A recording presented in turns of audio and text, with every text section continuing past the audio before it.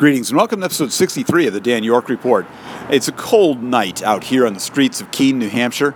I'm out walking to go get something from a store here, and it's chilly. It's down around 12 or 10 degrees Fahrenheit. I think it's supposed to get even colder at night, and it's a cold one. There's a bit of a wind whipping around, and you know, the good news for me is that in a few minutes I'll be heading back to a warm home where I have a place to sleep and food and drink and all of that's there, and I don't have to worry about any of those at this particular point in life.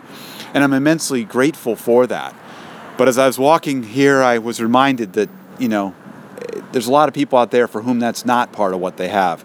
I saw a man who has come frequently to the community breakfast that we've been offering nearby here at a church, and he's been out on the streets for 7 years trying to figure out, trying to get things together so he can get a home and get back into places. But meanwhile, he's there. And on nights like this, you know, he was all bundled up. Thankfully, there's a shelter that's open here for the homeless for 100 nights. It's open here for the winter time in Keene. But outside of that, he's trying to figure out what's next and where he can be and where he can stay warm.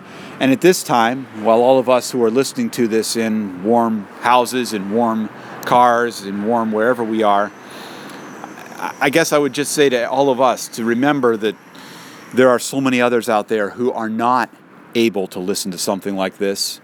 They're not able to be in a warm room. They don't have a bed they're looking for. They're out there trying in some way to get by. And whatever we can do in whatever ways, whether it's through local agencies, through larger organizations, whatever it is, there's some people in there. And I've talked to a number of them, and some of them you can tell it's, you know, choices they've made that have led them down paths, but others, you know, have just had a really bad spell of luck and a lot of things that are going on. And you sit there and you say, how can we help these folks? I don't have the answers. I know that all I can do is my own little bit right here in Keene, New Hampshire, to help some of the folks that are out here around. But I would encourage you, listeners, wherever you are, to think about what can you do?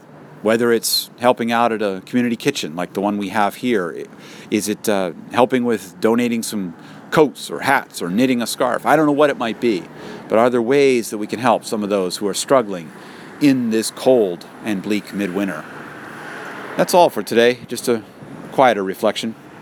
You can hear more of these at soundcloud.com/Dan York, or you can find my other audio and writing at danyork.me. Thanks for listening, and I'm now going to head back into the warmth. Bye for now.